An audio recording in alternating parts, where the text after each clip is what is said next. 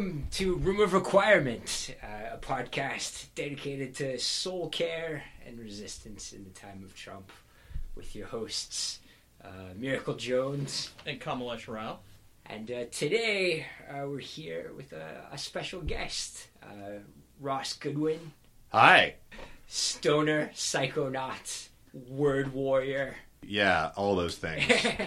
I like Gonzo Data Scientist. He might be most famous right now for his short film Sunspring. Everybody thinks it's sunscreen for some reason, and it drives me crazy. But yeah, Sunspring. Yeah. Sunspring. Which you might have seen. It stars Thomas Middleditch. It's a neural net generated science fiction movie that's actually really good. Thank you. I like it. It's fantastic. I think most people do. It's really well done. Much appreciated.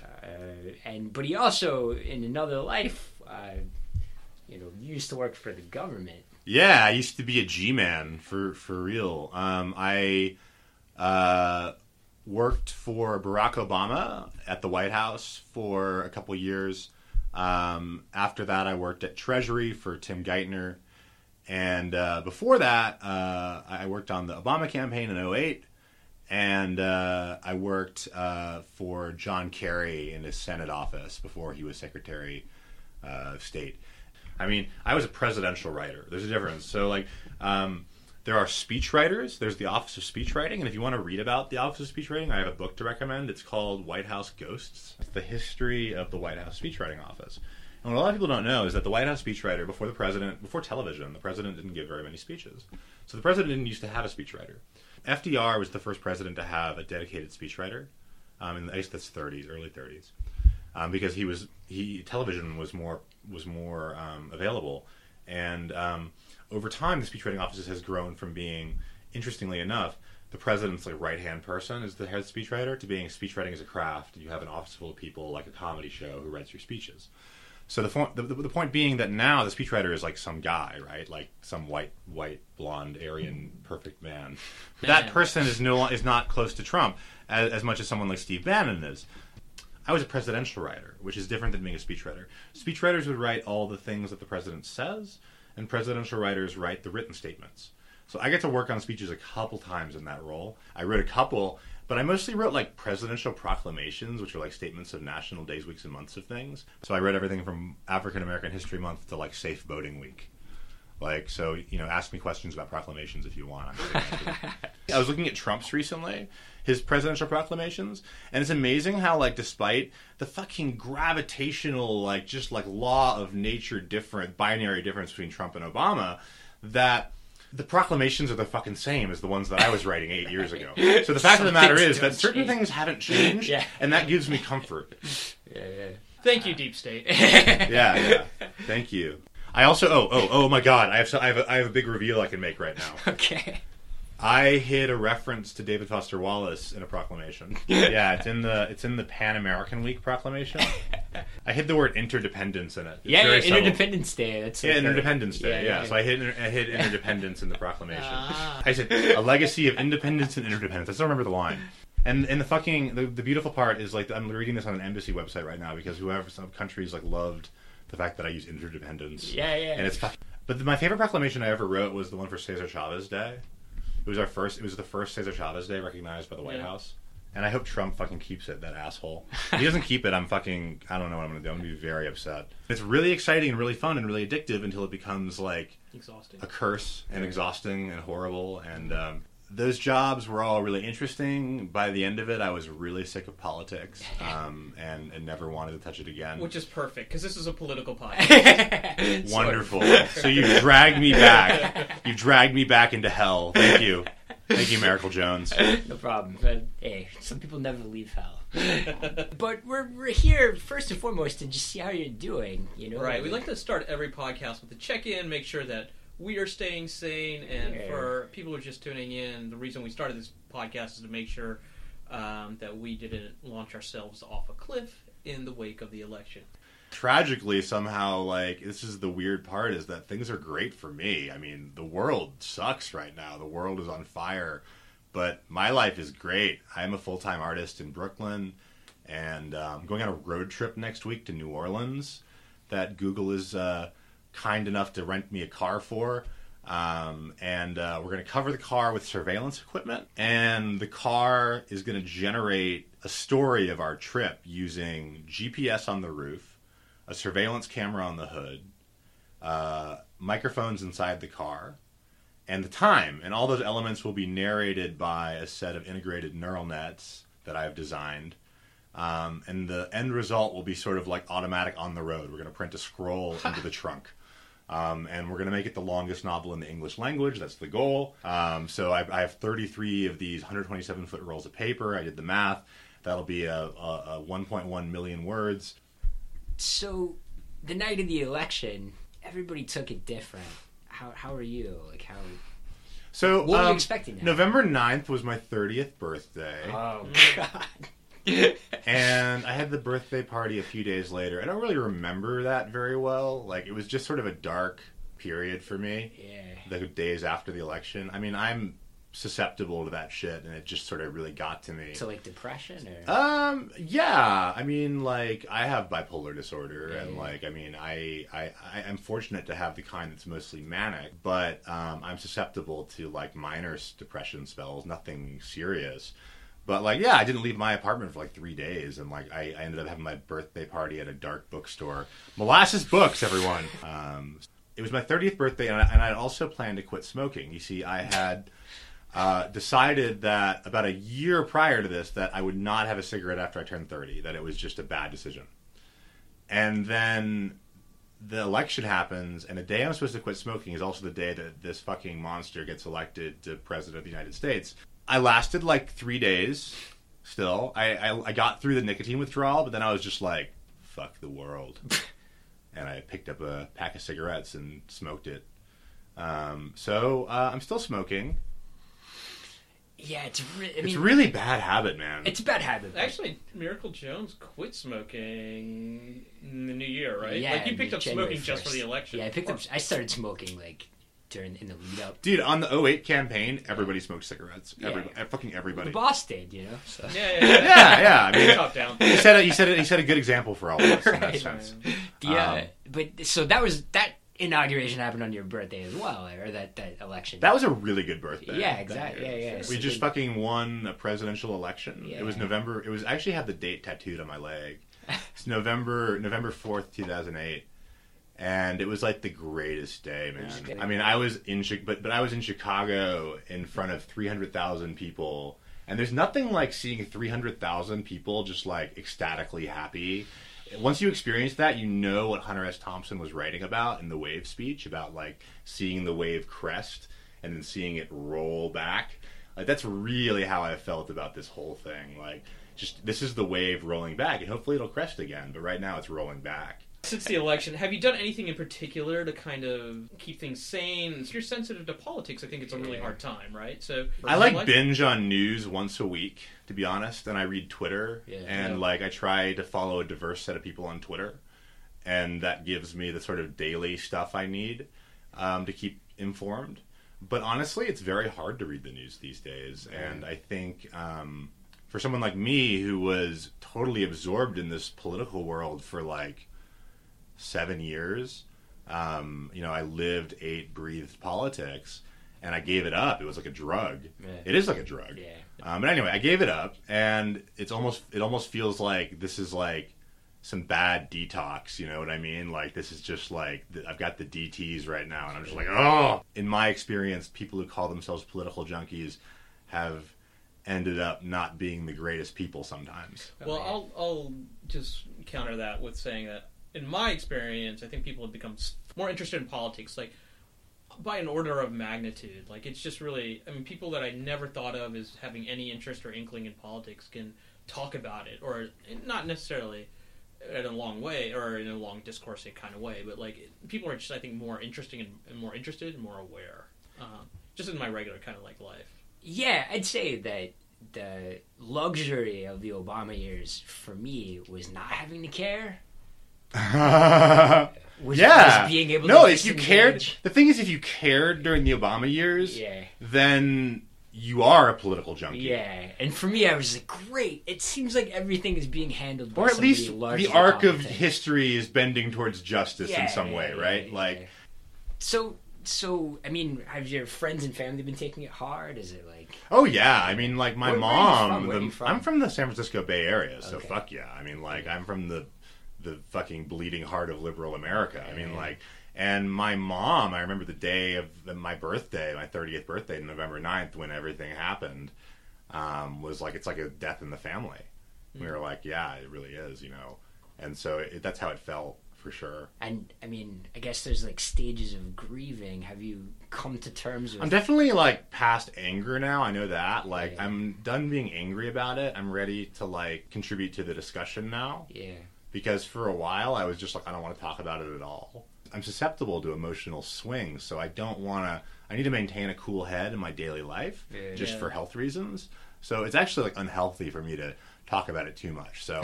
It's also unhealthy for me to smoke, so I'm doing that right now. So part of the point of this podcast is to find a way to approach these things without it doing like damage, like trying to like. Well, you've already failed at that. So I mean, no, I'm just kidding. I'm sorry.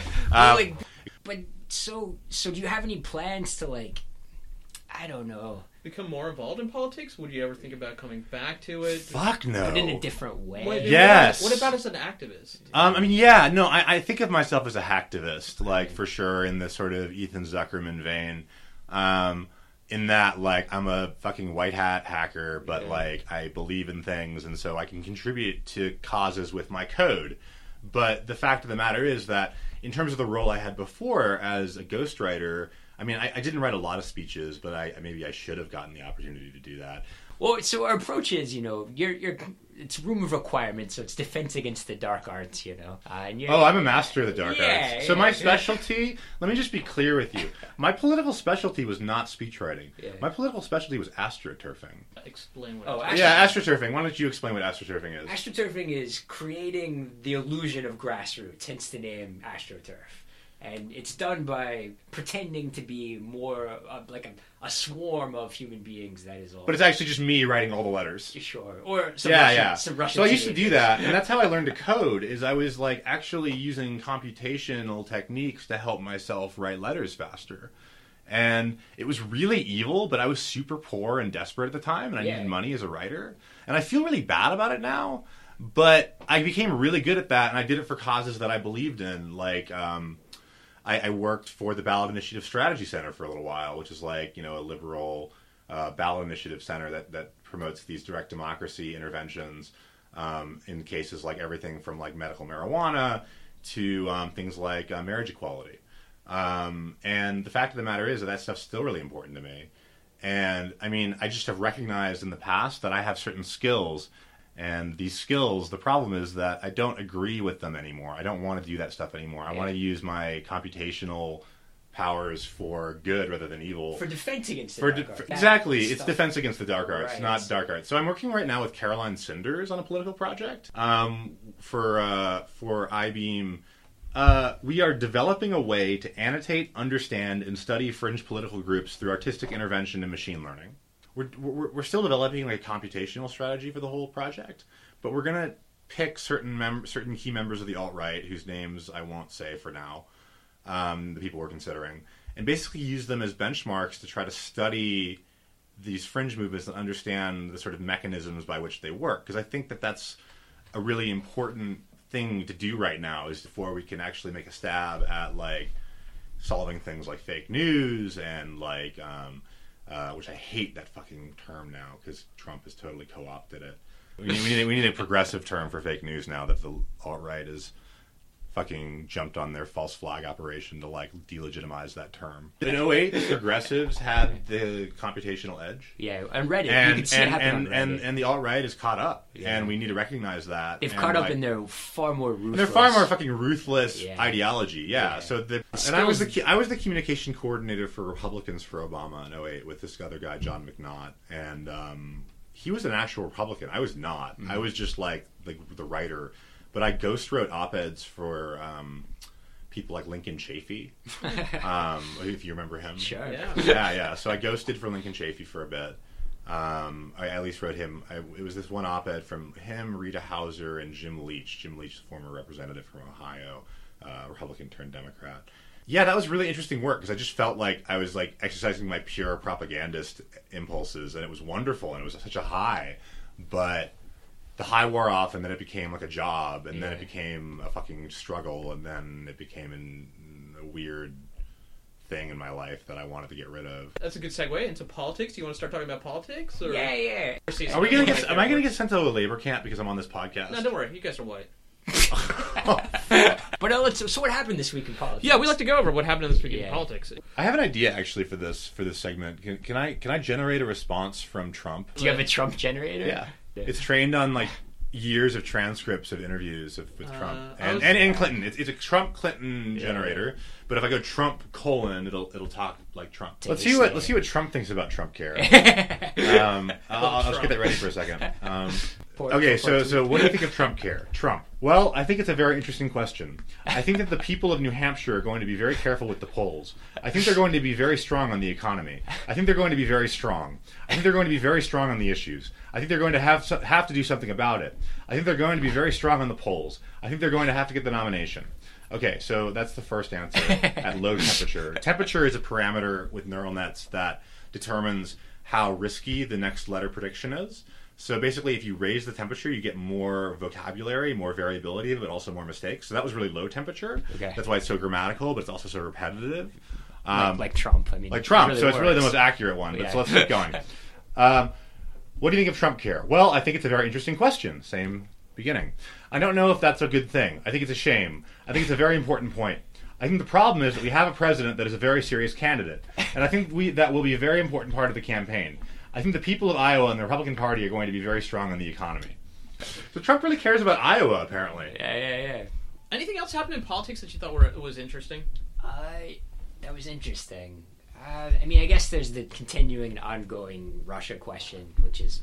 We have our own takes on it, but I mean, I think in some ways it's losing steam unless you can actually prove something, right? Anything comes out. Yeah, and I'm one of those people who actually thinks that there is compromise, there is probably evidence, but we just don't have access to it, and without access or evidence, it's really hard to continue. The thing that I keep coming up with is, like I've done in the past, like I feel like Trump is white OJ, right? Like... whoa! Well, that's a complex... Wait, unpack that a little bit. The reason why I'd say is, like, well, there's a lot of reasons, but it was a huge cultural touchstone. Yeah. It was a giant, like, shitstorm that kind of kicked off the culture war and was the culture war. Yeah. Everybody's association to the OJ trial. And the point is that we have certain touchstones, like cultural events that are touchstones. I think, and sometimes they're not explicitly political, that really divide the country. And because really there's no right answer. There's right. But you line up and you end up identifying with one side or another, and that's more of a marker of a sense of identity than anything else. And that's why I 100%, we have the same thought roughly at the same time, that I think he is the white OJ because people identify with Trump and are willing to defend him as a marker of identity. With the OJ trial, people were willing to look past evidence or just not take in evidence because it was part of a larger argument. Well, and also, I think that's why the analogy holds. Yeah, also, in The Run of His Life, which is the Jeffrey Toobin book, he talks to some of the prosecutors, and the conclusion they came to was, ultimately, and outside people looking in, was that there was too much evidence. Right. And that caused people to be suspicious. There was so much physical evidence and so much circumstantial evidence and so much, tapes. Are you saying OJ did it? I'm saying there's a high likelihood that he... There's not really a case to be made that OJ didn't do it. He obviously did. But I think that the point is... Sure. But I think the point is that certain people felt like they really didn't care that there was a larger indictment about corruption, about police brutality. Yeah. And that's why... It just matter how much never evidence there entertained. was. So, but I think the point about the OJ analogy is that it takes a long time for these identities or this identification with someone to wear off. So, like, it's only after a long period of time and effectively OJ battering his own image and like doing as much as he can. The other, I guess, similarity to OJ is when it's a situation like this with the Manson family, with Iran-Contra, with the Nixon affair, you get in-depth, unwanted details on a daily basis about, like, mediocre people that you'd rather not know about. you just like you're bombarded daily with like minutia. Trump is Mark Zuckerberg's fault. I'm just going to say it. Because, like, Trump sent a delegation of Republicans to go to Mark Zuckerberg. This was like in April, and this is very well known internally at Facebook. This was in April of 2016, and they basically said, "Hey, Mark, your algorithms are so great. You should stop having humans filter the news feeds on Facebook." That, yeah. Right? And he listened to them, and he did it, and it was the fucking biggest con in electoral history, probably, because like that is where Americans get their news, and like he just fucking knew that these alt-right motherfuckers would manipulate that system, and they did a great job.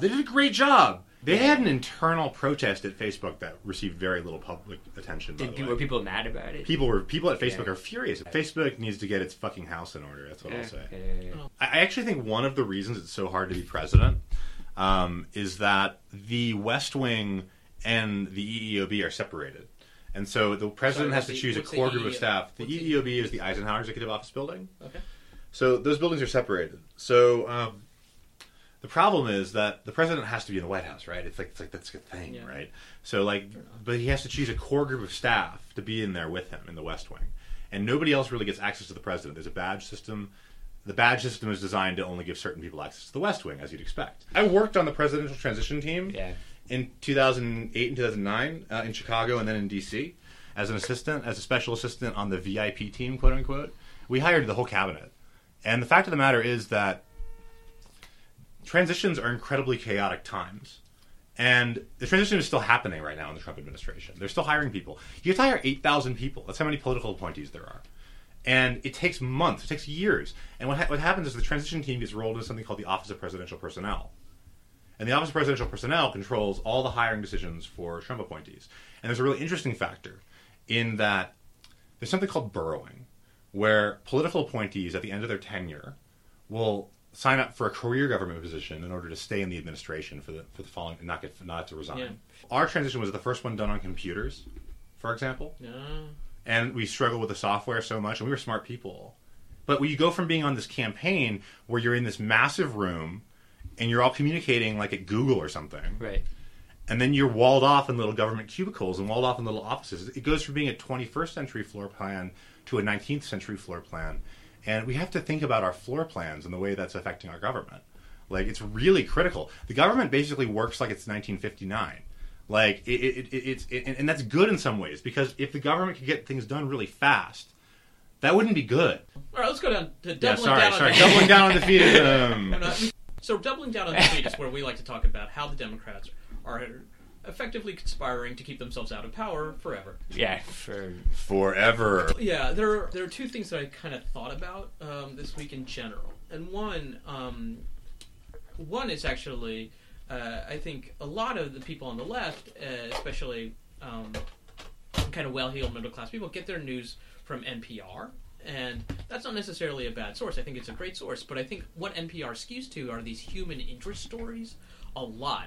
And fuck, I love those stories, though. Well, but my point is that we tend, and this is how I think the left tends to see politics and events and policy as in the story of individuals, right? Like one heartbreaking story after another. And I think it makes it really hard to talk about, okay, well, what are things? How are things being affected in the aggregate? Like, I understand that there are going to be stories of heartbreak and hardship and crisis, but I think it also kind of puts to the background really kind of colder, more rational thoughts about policy. And I think there's a balance between the two, but I think in general... Can you give me an example? I mean, maybe that'll help frame this for me, because I'm having a little trouble, too. Right, and so I think one way of thinking about what I'm trying to argue is the fact that we've put the human stories up front. When they cover things like healthcare, right, it's always about who's going to lose their healthcare. And like, healthcare is complicated, and I'm not saying the Republicans are doing it in the right way, but there are going to be trades and balances, and that's a hard argument to have. And I think that the left, in particular, doesn't do a great job of talking about balances and trade-offs. No, it's all or nothing. I would agree with that generally. Yeah. My argument has always been, look, the only way to win democratic elections is to somehow find common ground with people who found themselves either not voting or voting for Trump. And so you have to find common cause here. We had this thing on the '08 campaign called Neighbor to Neighbor. It was like a dashboard for people to call people in their neighborhood and ask them about Obama. And I helped develop it, and it was fucking beautiful, man. Like, it worked so well. We had like 60,000 people make calls to like another, 240,000 people. And it, I think, probably is one of the main factors that helped us win the election, because it's that war of ideas. It's not a war of guns; it's a war of ideas. So Facebook, right? As you said, it was instrumental in Trump's victory. People tend to share more of their success, right? The more frequently somebody is posting on there, it's generally about the good things in their life, or how things are going right, or they're posting politics, right? Or the bias is toward presenting a version of yourself that is its most pure and righteous, manicured, right? And I think this creates just a general kind of resentment that just floats all over because people see other people living good lives on Facebook. They're living their regular, ordinary, like shit life as we all live. And with problems and difficulties. Yeah, we all want to project the best version of ourselves. Right, we all want to project it, and we're all doing that on Facebook, but then we're also all witnessing everybody else projecting this best version of themselves. And so you're pissed off. You're seeing people in cities, going to these, like, farmers markets and, like, poetry readings and having great lives, and you're trapped somewhere else, You're not seeing the shitty part of living in a city. Facebook creates, like, this ongoing sense of resentment against liberal elites perceived just because of the way in which we tend to project an image of us being at our best. Instead of these people just disappearing, as has happened in every other generation in American history, and you living your life and becoming like a big fish in a small pond and getting some joy out of that and really satisfaction, instead you're seeing these people who you're still connected to them, and you're forced to like watch their lives play out. What gets bandied about is that we're not seeing each other enough, we're not communicating enough, or we're not in each other's lives enough. Yeah. And I would say that it's actually the opposite that's true, that we're seeing each other in some ways too much. I would say in a very filtered way. In a very filtered way, in a way that's not honest or accurate and doesn't actually involve communication. I think that creates a sense of feeling like you know a lot about these people, when in actuality you don't know shit. I think that is responsible for this new era we live in, where we're at each other's throats and we know exactly how to hurt each other. We know exactly the things to say to piss each other off. There's one other thing that I was thinking about, and it has to do a lot with kind of the momentum on the left. Like, I think people are talking about the slowing of the momentum of the resistance. And things like that. But I think that there's always a sense that because Trump in particular is so odious to the left, they expected him to collapse at any given moment. And there isn't just a general sense of, look, it is very, very hard to topple a president. And so learning to think about longer-term strategies, I think, was hard. My point isn't that we're going to have this huge crumbling. I think there'll be... No, it's going to be a slow burn. It'll slow burn, and it'll be smaller, lower corruption scandals. It will be the equivalent of taking Al Capone out of the picture because of tax evasion.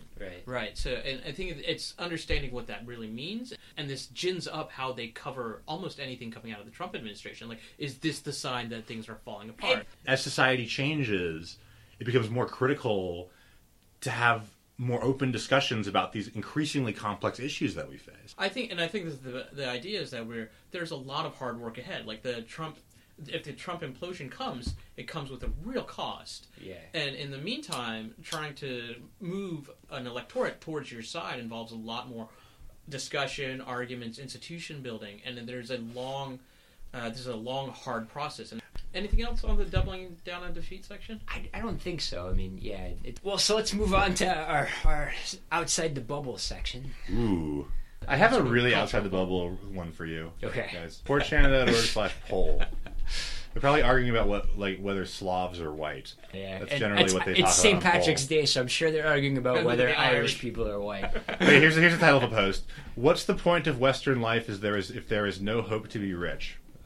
That is some fucking dark shit, right? Sure. These are people who are grappling with the reality that Trump is not granting their wishes right now. And the fact of the matter is that they're probably more pissed off than we are. We have people arguing about whether Hillary Clinton's haircut. We have PewDiePie confirmed Poltard. Oh my god, some gore, some horrifying gore that I'll scroll past.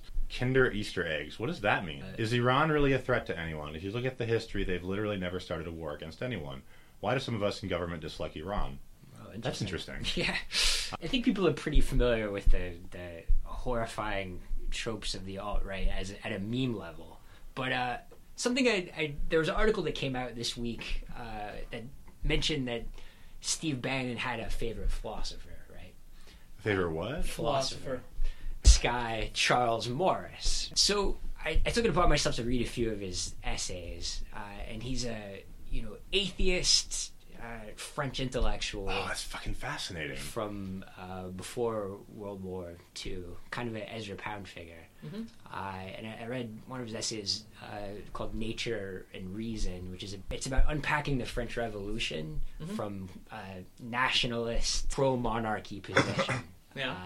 And so was he? It feels like he's like a French Heidegger. Definitely less Heidegger's such a metaphysician. But so his point of view is, he's most famous, I guess, at least in analysis by the American Conservative magazine, for framing the I guess insight that there's often order without justice, but there's never justice without order. There's a propagandist. He ran a magazine called Action Français. And he was locked up eventually by the French government. He died in prison after the war, despite being kind of liked by de Gaulle. A lot of people saw this as just like revenge on the French left, from the French left after the war. So since we have you here, I think it's time to talk about random shit, and we wanted to talk a little bit about AI. Yeah. So I'm making this mannequin of myself that's going to whisper forever in my voice. How are you going to make it last forever? So every 2 to 9 years, I add another mannequin with the technology that exists at that point. And they all whisper to each other in a circle, one whispering into the ear of the next one. Yeah. So it'll be a mannequin dressed in my clothes. So the piece is called Virus Crescit in Spiritum, which means poison growing on a breath in Latin. The pitch is a set of mannequins dressed in the artist's clothes that will use long short-term memory, LSTM, recurrent neural network, RNN, machine intelligence, to whisper to one another forever in the artist's voice. I recorded myself for 2 months between November 2016, ironically, and January 2017. So basically between Election Day and the inauguration. Sure. I recorded myself for 2 months this is how I dealt with Trump also. Sure. So I wore a lavalier mic in my coat, and it's like legally gray a little bit, but like I'm willing to. I have good lawyers. Yeah. I think it's fair use, and I think I was doing it and taking all the proper cautions. I let everybody know. I would walk into a room and say, "Hey, I'm wearing a microphone. If you get within 4 feet of me, you're being recorded." I mean, you saw this. Yeah. I'm definitely on that for 5 minutes. Yeah. So you're part of the robot now. And the point is that like I'm not going to ever listen to any of this audio. I have it on an encrypted folder on my computer that actually will delete itself if anyone tries to access it. So the point is that like.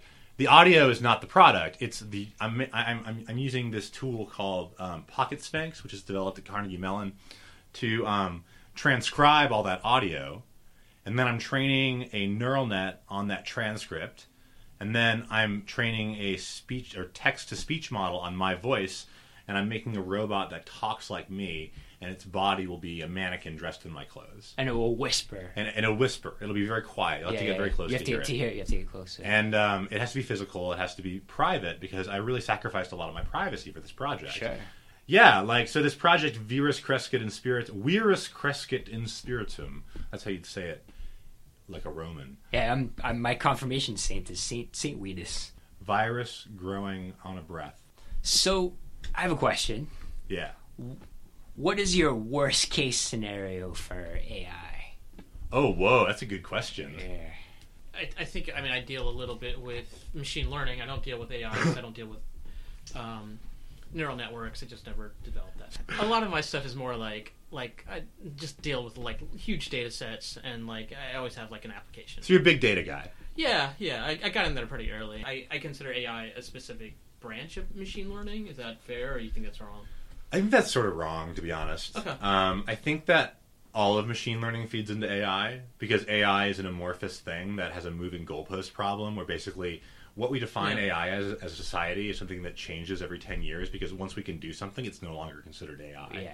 So like when you say I'm working on AI, you're not making a statement about what type of machine learning you're doing so much as you're making a statement that I'm working on the cutting edge of this field. Just from a history point of view, I think the problem with AI was that it just had a bad kind of cachet around it. Like, well, we get I keep cutting you off. I have so much to say about this. We get poisoned by our fiction. I'll just say right, that. Absolutely. So to get published, actually, you have to strip out the words AI out of your papers, because it just had such a bad name. So even in academia, there was a dip in.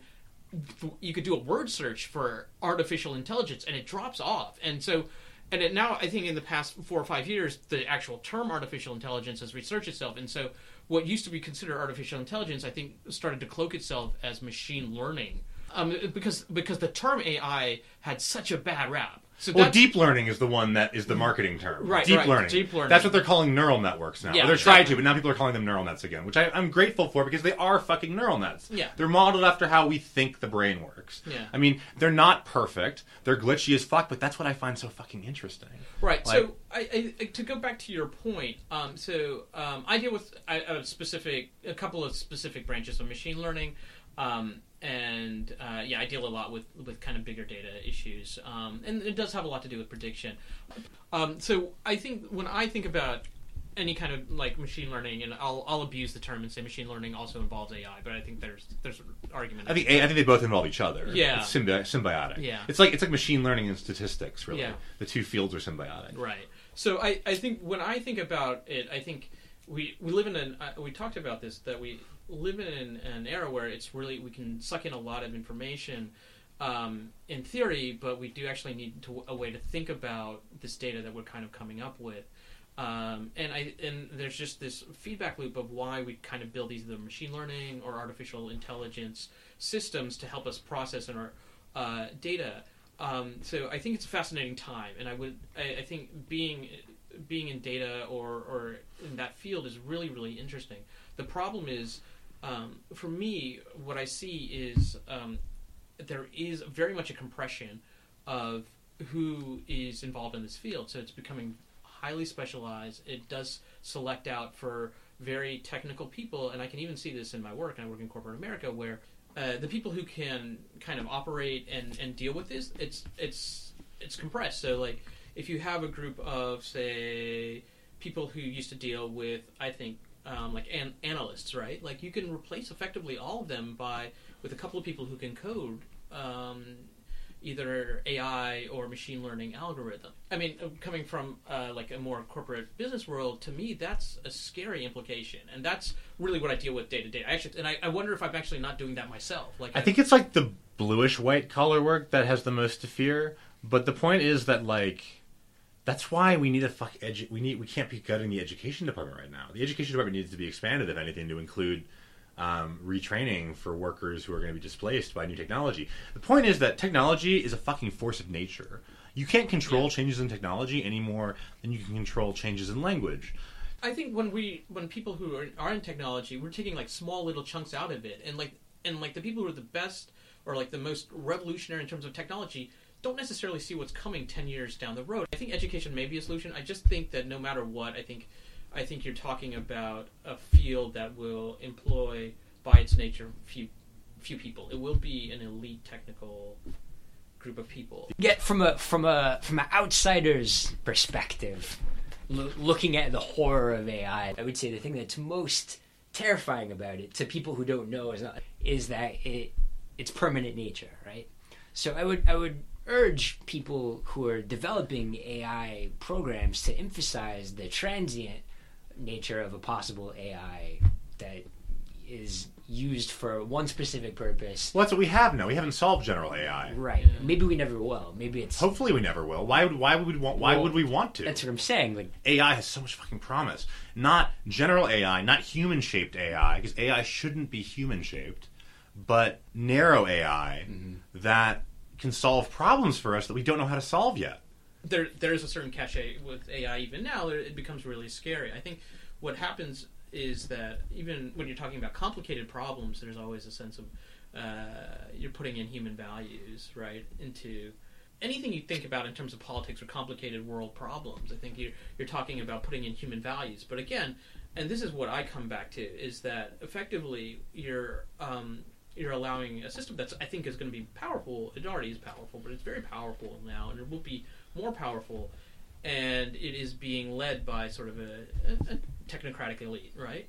When you're in a moment of change, right? It's so very hard to see beyond that in a way that allows you to make kind of ethical decisions. And one of the things that I think a lot about, and especially especially in the past 200 years, is that there are generations or half generations that kind of find themselves in a moment of discovery of new technologies or new insight, and they think they've discovered the world, and it takes about another generation to be like, they didn't know shit. And they make really bad decisions because they're sort of very confident about what they have just discovered. To me, I think we're in a moment of discovery, but I think by human nature that makes us arrogant about what we know and what we don't know, and it makes it very hard for us to make moral and ethical decisions. And that's a hard place to be, but it's a lovely place to be because we are discovering new things. But you can see this all generation after generation. In the 60s there was this young generation of very smart people, like Robert McNamara is completely emblematic, but they made terrible decisions, in part because they were so in love with the idea that they were on the verge of this technological revolution, and they had access to mainframes and things like that. So I feel like we're going to repeat those kind of mistakes. I fear that we're in a Renaissance period without a brutal Catholic Church making people focus on beauty, in which case that makes us in a pre-war period. But I'll leave it there, and I think that brings us to another satisfying conclusion of Room of Requirements. Yeah, thanks everyone for joining us. Thanks so much to Ross Goodwin, and you can check out all his various projects and works online. And we want to thank Kevin Carter for our theme music. Yes.